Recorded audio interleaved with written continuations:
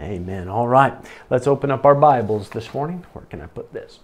To Matthew chapter 7, if you would please. Matthew 7. We are coming down the home stretch of this series now on the Sermon on the Mount. And we've been, as you know, going verse by verse, or I should say passage by passage, maybe be a better way to say it. We've been going through this greatest sermon ever preached. And Matthew 7, we covered verses 1 to 5 last week. And we talked about the right way to judge. And then today, as you can see in the title of the YouTube description there, the title of the sermon there, it says, "Give not." Give not. We are going to cover just one verse today, verse number 6. So let's go ahead and read that, and then we'll go to the Lord in prayer. Jesus said in verse 6, "Give not that which is holy unto the dogs, neither cast ye your pearls before swine, lest they trample them under their feet, and turn again and rend you." If you would, please, let's bow our heads together, and let's ask the Lord to help us. Father, we come to you in Jesus' wonderful name. And Father, we thank you for the privilege to sing these songs, to remind us to slow down, take time to be holy. We thank you for the Spirit of God dwelling in our hearts, constantly reminding us, bearing witness that we are children of God, bearing witness that we are saved, that we're on our way to heaven. Lord, I ask that today you would please speak to our hearts specifically on the subjects that we're going to cover. Many things that need to be said. Father, I can't say any of them properly. It won't make any difference if you don't lead and guide and have your hand upon this. Please now help all of us. Give us ears to hear what the Spirit has to say to us. And we ask it in Jesus' name.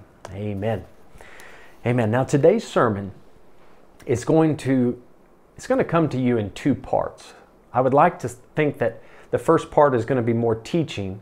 The second part more of a sermon, more preaching to it. The first part is going to come across like a lesson because I want to make sure that you understand what Jesus meant when he gave us verse 6. I want to talk about the primary meaning and teach the verse to you. Then I'm going to switch it up and I'm just going to preach something very practical and use verse 6 as kind of a springboard or a diving board where I can dive into the sermon from there.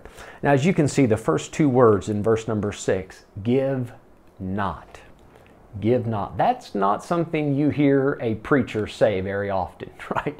Give not.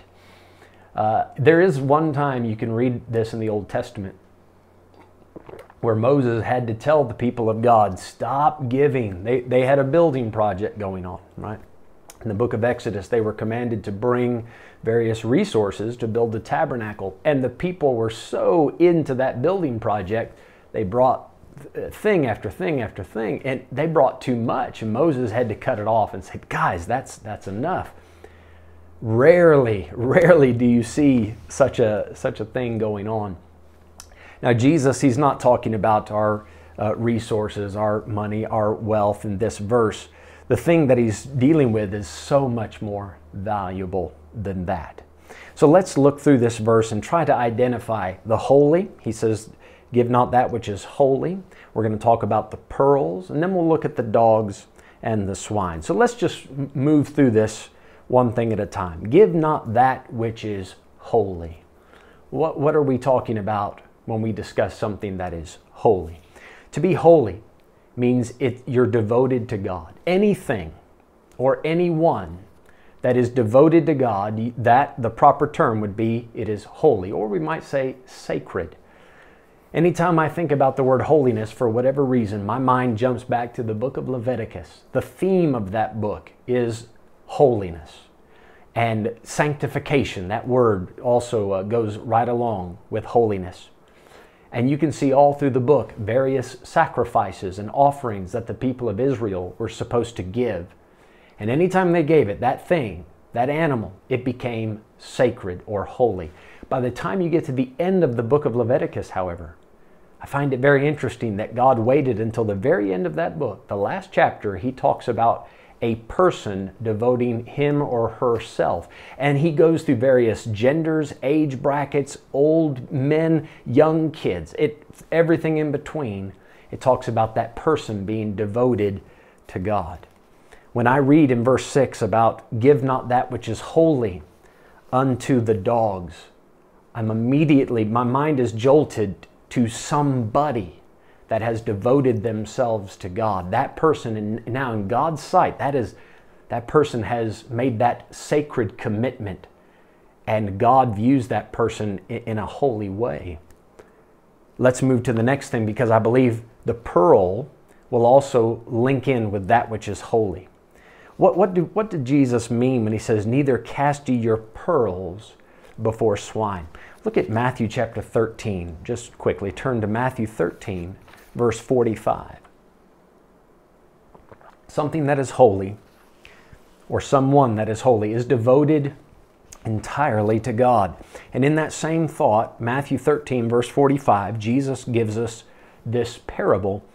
He says, again, the kingdom of heaven is like unto a merchant man seeking goodly pearls, who, when he had found one pearl of great price, went and sold all that he had and bought it. What I'd like for you to see in this is that the pearl is something very valuable. It's something very precious. A pearl is a precious stone, biblically speaking, and even in the world they consider it a precious stone. How much is it worth? Well, in verse 46, when he had found just one, it says he sold all that he had and bought it. This immediately takes my mind to Ephesians 5 in verse 25, where Paul writes, husbands, love your wives, even as Christ loved the church and gave himself for it. What could be so valuable that the Lord Jesus Christ would give everything, including himself? He left behind the Father. He left behind heaven. He left behind that abundant glory, and he came down to this earth, humbled himself, made himself of no reputation, gave it all, laid down his life. Why? He loved the church.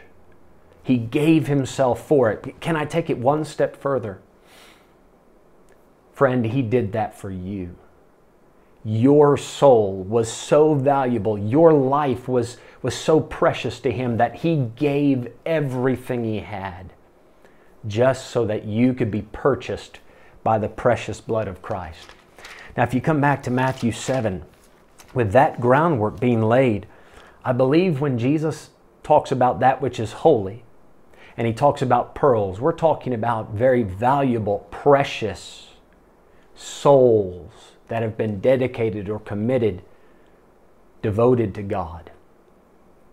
And these precious souls that have made a commitment to God, Jesus is speaking to his disciples, and he says, be very careful, guys, knowing that his disciples, his followers, will eventually, after they're done hearing this sermon and as they continue to follow Christ, they are going to tell other people, repent, the kingdom of heaven is at hand, the Messiah is here, behold the Lamb of God that taketh away the sin of the world. Who can follow Jesus and not want to invite other people to follow Jesus? Jesus said, follow me, I'll make you fishers of men. Knowing that his disciples would do this, I believe he's warning them. When you have the privilege of helping some other poor lost soul come to know God through Christ, you need to view that person as holy, as sacred, devoted to God, precious, valuable. Be careful not to give, not to allow that precious soul to come under the influence of the dogs and the swine. What does he mean by dogs and swine? Matthew 7, let your eyes run down the page to verse 15. Right there in the context, Jesus says, beware of false prophets. Now notice how he brings the animal kingdom back into it. Which come to you in sheep's clothing, but inwardly they are ravening wolves. I believe there's three different metaphors being used here for false preachers: dogs, swine, wolves. And forgive me, but for the sake of time, I don't want to dig into how deep those metaphors go, but it's certainly worth investigation on your own time. I would like to give you a couple passages, however, to show that dogs and swine do play into false preachers and false religion, unclean religion. You can hold Matthew 7, but get Isaiah chapter 56. Isaiah chapter 56. Isaiah 56, and let's begin reading at verse number 9. Isaiah 56 and verse 9. Give you just a moment to find it. The beauty of YouTube is you can hit pause, right, if I go too quickly. Wouldn't that be nice if we could do that in person too? Hit pause and let everybody catch up and be on the same pace. But we're doing the best we can. Isaiah 56 and verse 9. He says, "All ye beasts of the field, come to devour, yea, all ye beasts in the forest." Now, just to set the context, set the tone here, God is pronouncing judgment against the nation of Israel. And one of the reasons that the nation of Israel fell into apostasy was that her prophets were not preaching. Her prophets had turned to this prosperity type gospel, and they would go out to the people and say, "Peace, peace," when there was no peace. They were promising great things when God had promised punishment and judgment for their sins. You can see this in verse 10. "His watchmen are blind. They are all ignorant. They are all dumb." Look at what they are. Dogs. They cannot bark. They don't give the right message. "Sleeping, lying down, loving to slumber." They're lazy preachers. Verse 11, "Yea, they are greedy dogs, which can never have enough. And they are shepherds that cannot understand." You see how these are the leaders. These people are supposed to be preaching the Word of God and leading the people, and they're not. He says at the end of verse 11, "They all look to their own way, every one for his gain from his quarter." He's looking for his gain. He cries out, "Give, give." You might remember that from Proverbs chapter 30. The horseleech, the daughter of the horseleech, loves to cry that out. "Give, give." This preacher that we're talking about, this dog, he's making merchandise of God's people. Now that is in 2 Peter chapter 2, and we're going to be there in just a moment. In verse 12, let's just finish this passage. "Come ye, say they, I will fetch wine, and we will fill ourselves with strong drink. And tomorrow shall be as this day, and much more abundant." Oh, watch what they're preaching. Prosperity, abundance of earthly goods. Come on, let's party, let's drink, let's enjoy life, eat, drink, and be merry, and tomorrow we'll have it even better. God said that's what destroyed the nation. Take your Bible, you can hold Matthew 7 still, but look over in 2 Peter chapter 2. 2 Peter chapter 2. 2 Peter chapter 2. Now, as I said, we're just teaching a little bit here in the beginning, and then I'm going to switch modes, and we'll go into preaching mode in just a moment. 2 Peter chapter 2. Let me give you just a little bit of background for it. Look at verse 1. 2 Peter chapter 2, verse 1.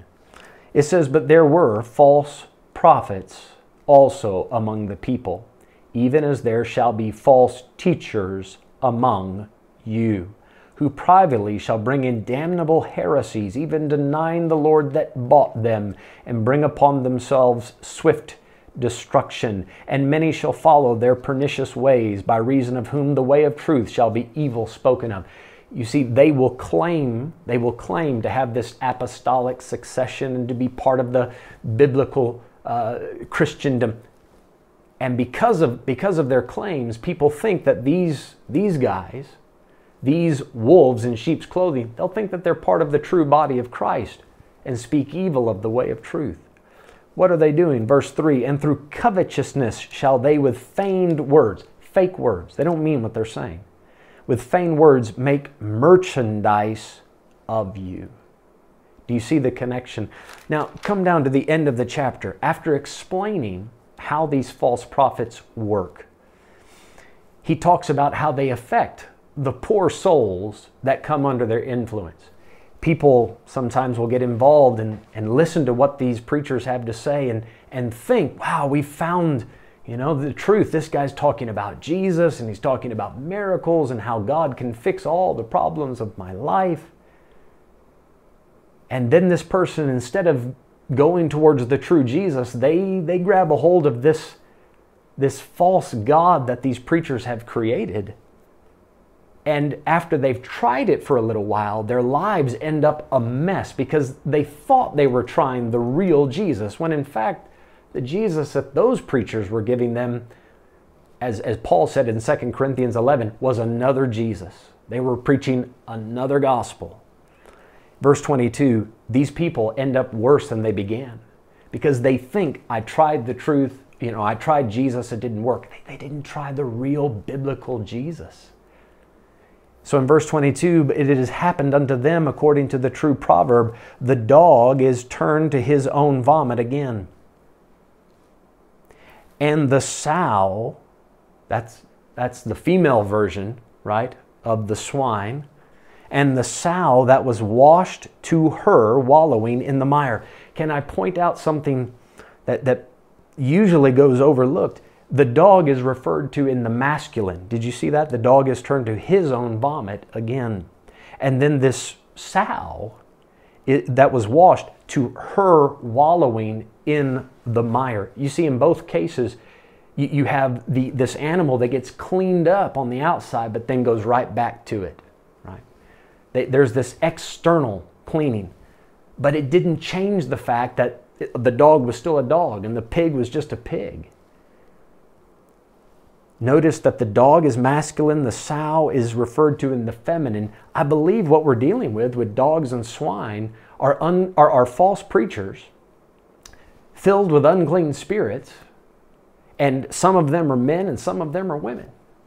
And that's been going on for centuries, even before the time of Christ. You can go back in the Old Testament and read Ezekiel especially. You'll see how God targeted the female preachers in that time and how they were ruining the nation.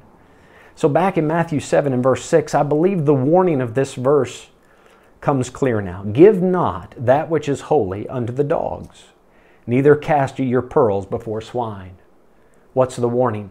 These souls that convert to Christ, be very careful not to allow false preachers to influence them. Don't compromise and join arms with and begin this fellowship with false teachers just so that you gain high esteem in the religious world. Don't compromise the truth. If you do, he says, lest they trample them under their feet. They're going to ruin those lives and turn again and rend you. That compromise that you made in order to be friends with everyone and to be held in high esteem and high honor amongst the other religious leaders in town, that compromise will eventually come back to bite you. It will eventually ruin you. It'll mess up your testimony so bad and possibly even your own doctrine. The warning is, be careful. Warn those new converts. Watch out for certain people. Be careful. Beware of false prophets, Jesus said. Our job as disciples of Christ is to make more disciples of Christ. But that includes not only winning them to the Lord through preaching the gospel, but then discipling them, helping them to get grounded, well grounded and established in the faith, so that when the winds of doctrine, false doctrine, begin to blow, they don't get blown away. In the book of Jude, you read that we are supposed to earnestly contend for the faith. We're not supposed to compromise and say, well, even though this guy says something different about the Bible, everybody has their own opinion and we'll leave it at that. When it comes to biblical fundamental truth, we cannot compromise. We have to stand for what's right. And although that may not be popular, it's one of the responsibilities of a disciple of Christ. When you see or hear false teaching, you're supposed to blow the whistle. I understand you should speak the truth in love. I'm not telling anyone to be ugly or rude or mean. But this is of the utmost importance. These souls are holy and precious to God. We cannot take that responsibility lightly. As your shepherd, the shepherd of this congregation, right? I want, if any predator comes around, when any wolf comes around dressed in sheep's clothing, don't we read in Psalm 23 about the good shepherd, that his rod and his staff, they comfort me? Every shepherd should have the staff ready, the rod of the Word of God. And when that wolf comes around trying to snatch away a sheep, we whack that wolf on the head and say, no, no, you can't come in here and get away with false teaching. Now, I've given you the direct, I believe what Jesus directly meant when he said it. I would like to use now the principle of this verse and preach to you just for a few minutes. Jesus has warned the disciples not to allow something valuable and precious to be given and wasted on dogs and swine. So I want to talk about some very valuable and precious things that you have in your life that you should not give away at any point. Take your Bible, come to 1 Peter chapter 3. We're going to move around just to a few scriptures today. 1 Peter chapter 3. And I have 5 things I'd like to talk about that you should not give. Give not, right? Give not. Now this is going to be, I want to call this a shotgun sermon. A shotgun sermon. Because I'm going to pull the trigger once, one sermon, and when you shoot a shotgun, the buckshot just sprays out. So the buckshot, I'm going to be a little here, a little there. It's all connected to this principle of not giving away something that is very holy and precious. But I'd like to cover a lot of ground with this. 1 Peter chapter 3 and verse 1. The first thing I want to say, give not away your sanctification. Be careful not to give up your sanctification. Let's see why I say that. 1 Peter 3 verse 1. Likewise, you wives, be in subjection to your own husbands, that if any obey not the word, they also may without the word be won by the conversation of the wives. So even though the men don't pay attention to the Bible, they can watch how their wives live, right? And that can win them over. Verse 2, while they behold your chaste conversation coupled with fear. Chaste is like holy, sanctified. Verse 3, whose adorning, let it not be that outward adorning of plaiting the hair. We would say braiding the hair. And of wearing of gold, or of putting on of apparel. So for the woman, her true adornment is not the makeup and the clothing and the jewelry. The true adornment is something that comes from within. Verse 4, but let it be the hidden man of the heart, in that which is not corruptible, even the ornament of a meek and quiet spirit, which is in the sight of God of great price. We're talking about give not that which is holy. Give not that which is precious and rare and valuable. And among the things that are of a great price in the sight of God is your chaste conversation, your holy manner of living. Look at verse 5. For after this manner in the old time, the holy women also who trusted in God adorned themselves. I showed you the verse just a moment ago in 2 Peter chapter 2. The dog returns to his vomit. The sow returns to her wallowing in the mire. They go back to the old way of living. Now, in 2 Peter 2, you're dealing with people that never had a real relationship with Jesus Christ. They had an encounter with a false religion. You say, but what about me? I've been truly saved. I've met the biblical Jesus. I've committed my heart and soul to Him. Listen, if you've done that, you're no longer a dog. You're not a pig. You're a sheep. You might have been some other creature before, but in Christ, right? Paul wrote, if any man be in Christ, he is a new creature. Old things are passed away. Behold, all things become new. You're no longer that dog or that pig you used to be. You're a sheep. You're a sheep. You need to stay as close as you can to the shepherd and let Him keep you clean. As a new creature, we are commanded to put away the old man. Put off the old man and put on the new man. Paul said it like this in Romans 13, but put ye on the Lord Jesus Christ, and make not provision for the flesh to fulfill the lust thereof. Folks, now that you're saved, you've been washed clean by the blood of Christ, the Holy Spirit so gently and patiently works with you to overcome those besetting sins, those things that constantly seem to bog down your spiritual life. Don't give in to a momentary impulse. Don't allow the lust of the flesh to overcome you. That sanctified, holy walk that you now have, the fact that you've been able to crucify the flesh and put away the old man, don't take that lightly. In the sight of God, that is of a great price. Please hold 1 Peter, because we'll be right back to it. But come a few pages back to Hebrews chapter 11 and verse 25. Hebrews 11 and verse 25. I'd really like for you to see this, because as born-again people, I believe there is something within us that wants to do right. There is that desire to overcome sin. Now, there is still the old nature that constantly wants to do wrong. Paul said, the good that I would, I do not, but the evil that I would not, that I do. There's always that struggle within us. Don't take it lightly that you have the privilege now, the opportunity to yield yourself to the Holy Spirit, to walk in the Spirit, that you don't fulfill the lust of the flesh. Don't be overcome by a momentary impulse to go back to the old life. Hebrews 11 and verse 25, talking about Moses, it says, choosing rather to suffer affliction with the people of God than to enjoy the pleasures of sin for a season.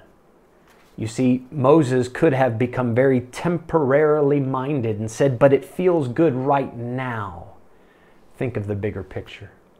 He knew that being part of God's people and having that clean testimony was of great value. Look at verse 26. Esteeming the reproach of Christ greater riches than the treasures in Egypt, for he had respect unto the recompense of the reward. He knew that in the long run it would be worth it.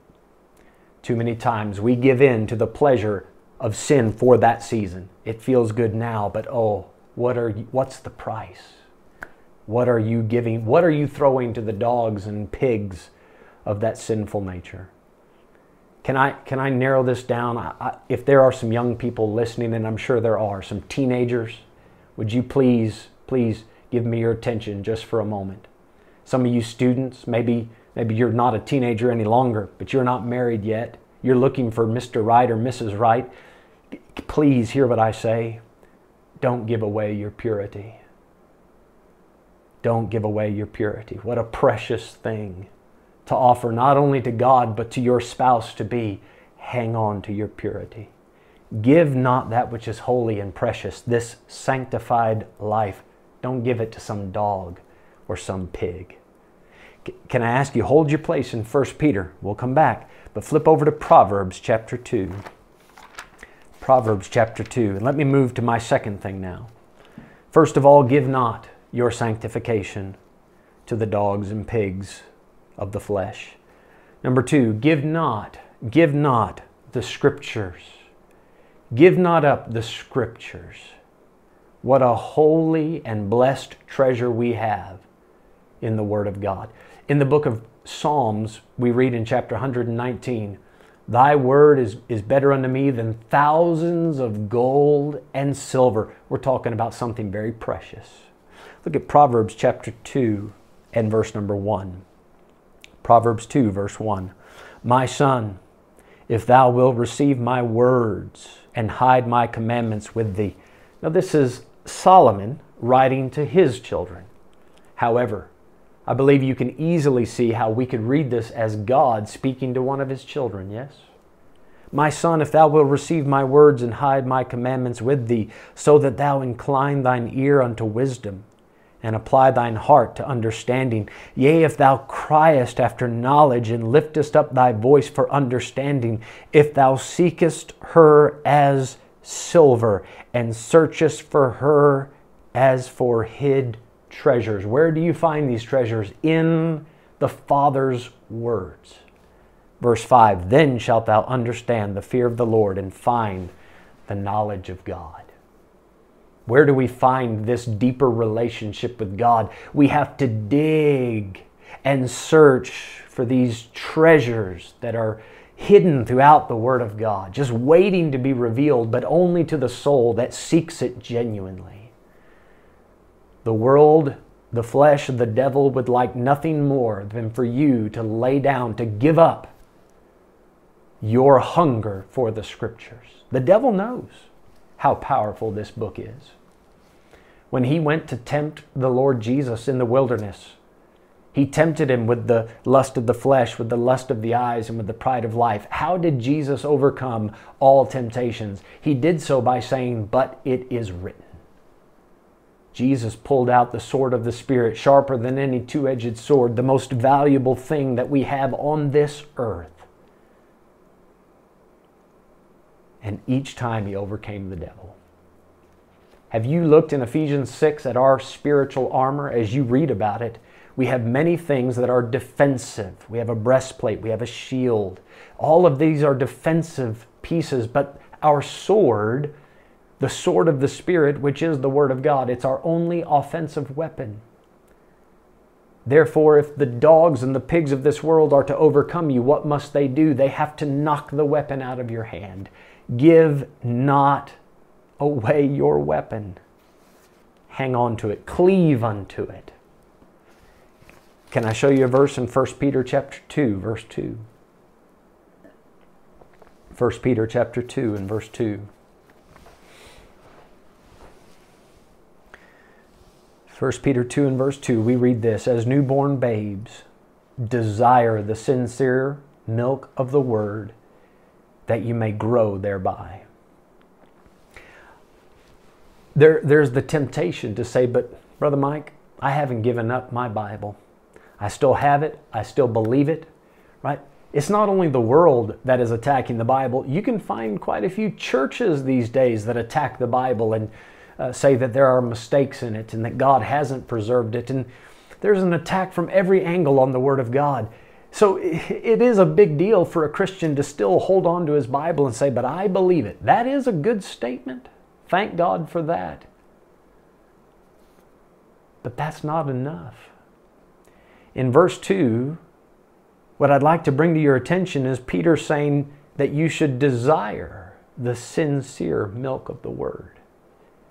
You might still have your Bible in your hand, but you may have lost your hunger.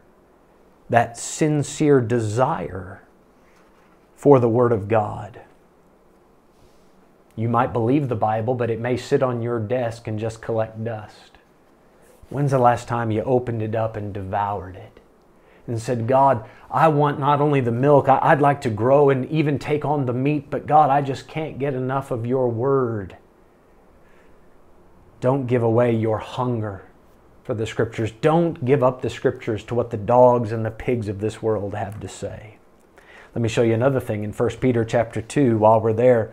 Give not up your sanctification. Don't give up the Scriptures, and give not, number 3, your sacred fellowship with the Lord Jesus Christ. And I've purposely termed it sacred fellowship.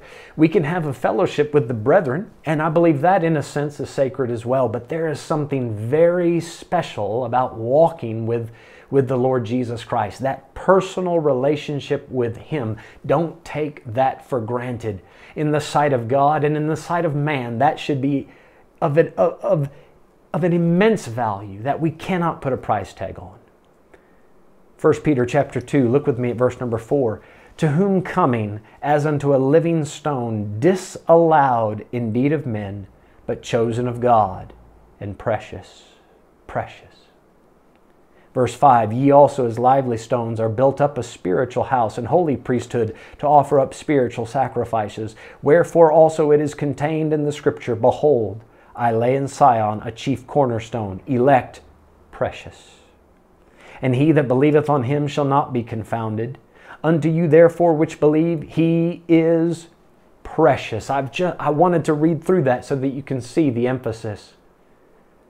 The believer that has tasted and seen that the Lord is good, The believer that has dug into his Bible and read about the Lord Jesus and everything that goes with him, he knows that there's something so special, so sanctified, so high and holy.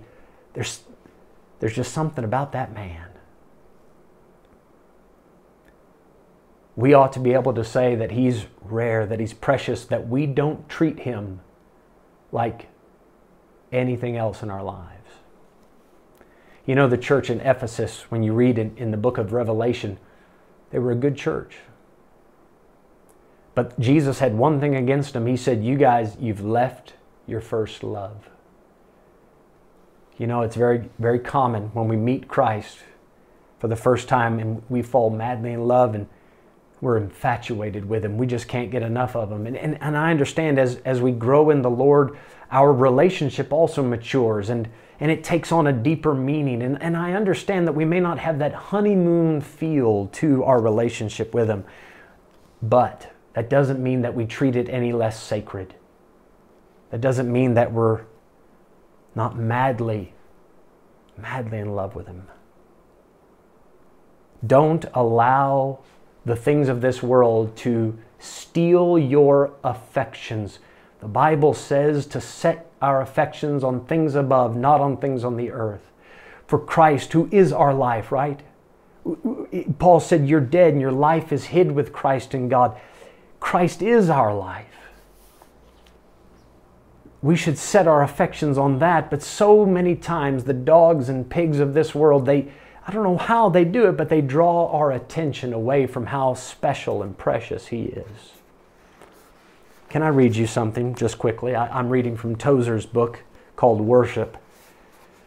To be honest, I could read the whole book to you. It'd be very fitting for this point. Let me just read a couple things, and I guess this is a poem day. Let me read you a poem that he puts in the book about this. O Jesus, Jesus, dearest Lord, forgive me if I say, for very love Thy sacred name 1,000 times a day. Burn, burn, O love, within my heart, burn fiercely night and day, till all the dross of earthly loves is burned and burned away. It's so easy for the things of this earth to become entangled by it so that Jesus becomes literally an afterthought. Tozer went on to comment about adoring God, and he said, I will say that when we adore God, all of the beautiful ingredients of worship are brought to white incandescent heat with the fire of the Holy Spirit. To adore God means we love Him with all the powers within us. We love Him with fear and wonder and yearning and awe. I don't know, I struggle to put words to the proper way to love God. I think He's come close to what I would like to communicate to you today. Tozer also points out in the book that there are some Christians that constantly beat themselves up because they never feel as if they love God enough. Never will you. Never will you. But he gives an illustration about a young man who came to him asking about his spiritual life. And he said, you know, sometimes I feel that my heart is growing cold, and sometimes I feel like I've fallen out of that first love. And Brother Tozer had this to say. He said, my brother, only the heart is hard that does not know it's hard. Only he is hardened who does not know he is hardened. When we are concerned for our coldness, it is because of the yearning God has put there. God has not rejected us. I give those words to you to comfort you that if you're concerned this morning with your relationship with Christ and you would like to increase the intensity with which you love Him, then friend, that's a good indication that you are still growing, that you're still yearning after Him. Don't take lightly this sacred relationship, this fellowship that you have with the precious Savior. Can I ask you to turn just a couple pages back to Hebrews chapter 13. Hebrews 13 and verse 4. The next thing I'd like to say, give not up, number 1, your sanctification. Give not the Scripture. Number 3, give not your sacred fellowship, all that walk with God. Adore Him. And number 4, give not over to the dogs and swine. Don't treat it as something refuse, as something despised. Give not up your spouse. Number 4, give not up your spouse. And I'm going so much deeper than just saying don't divorce her. I'm going so much deeper than saying don't cheat on her or him.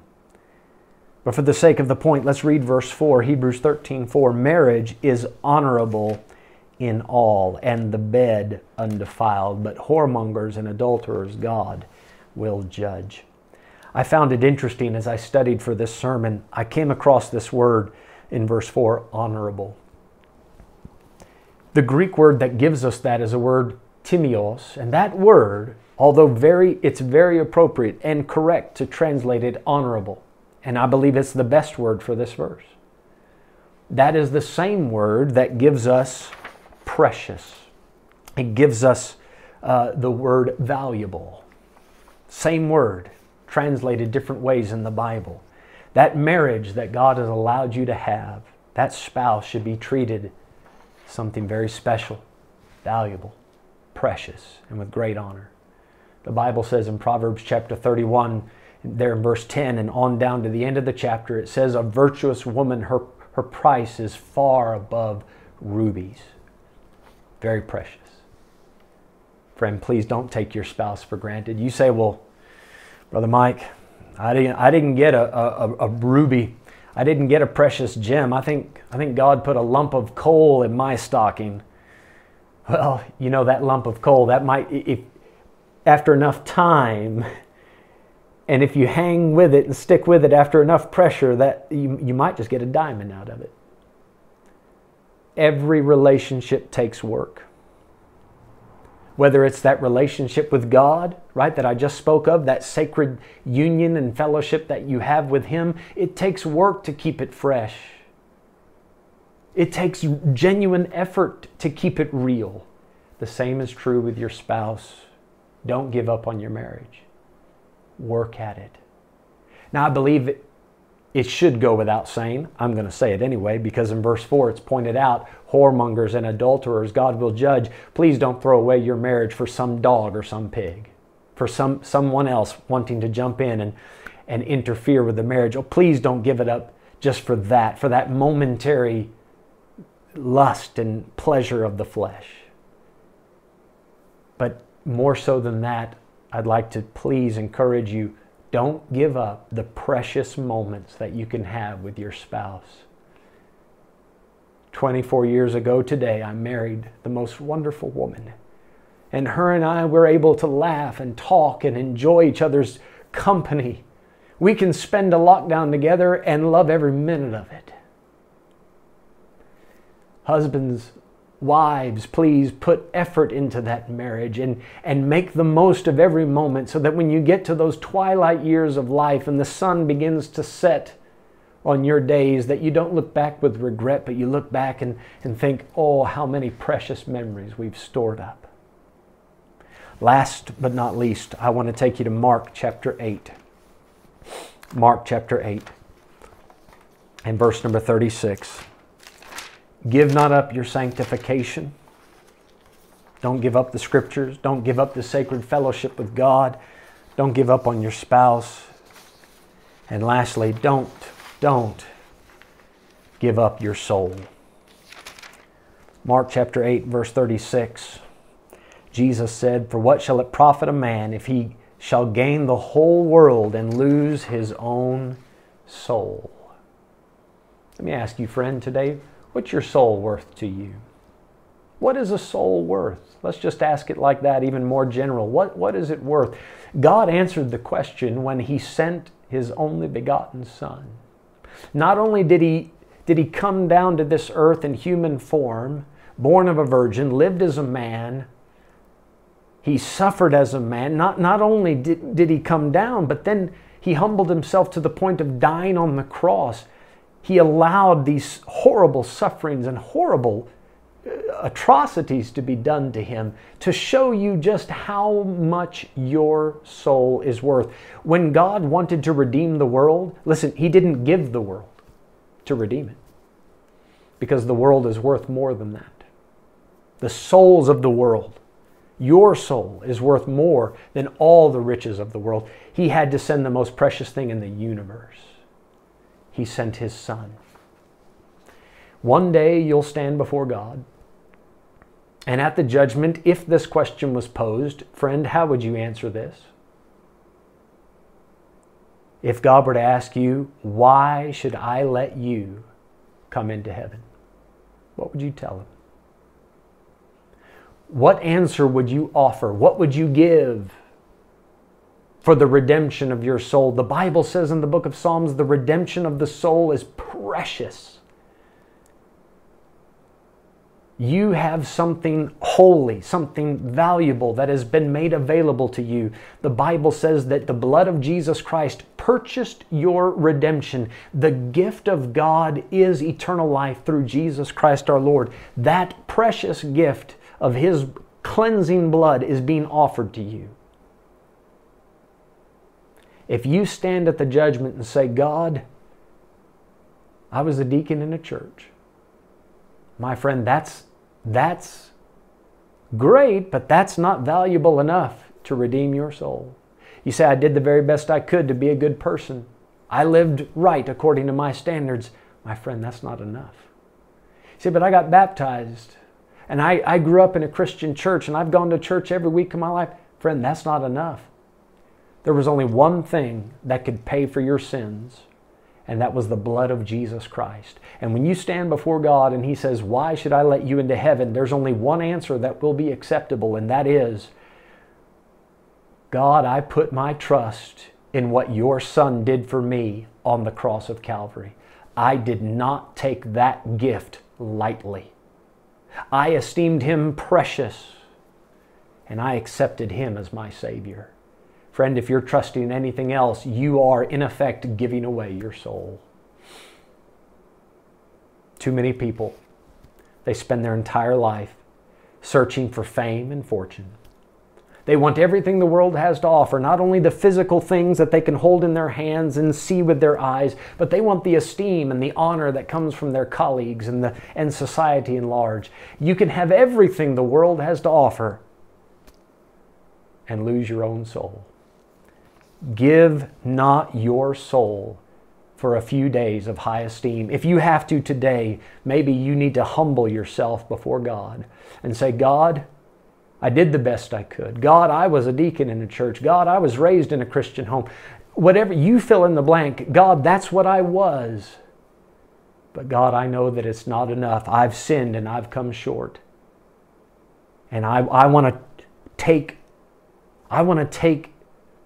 genuinely today. I want to take it for real today that Jesus died for me. I want to ask you to please come into my heart and save me.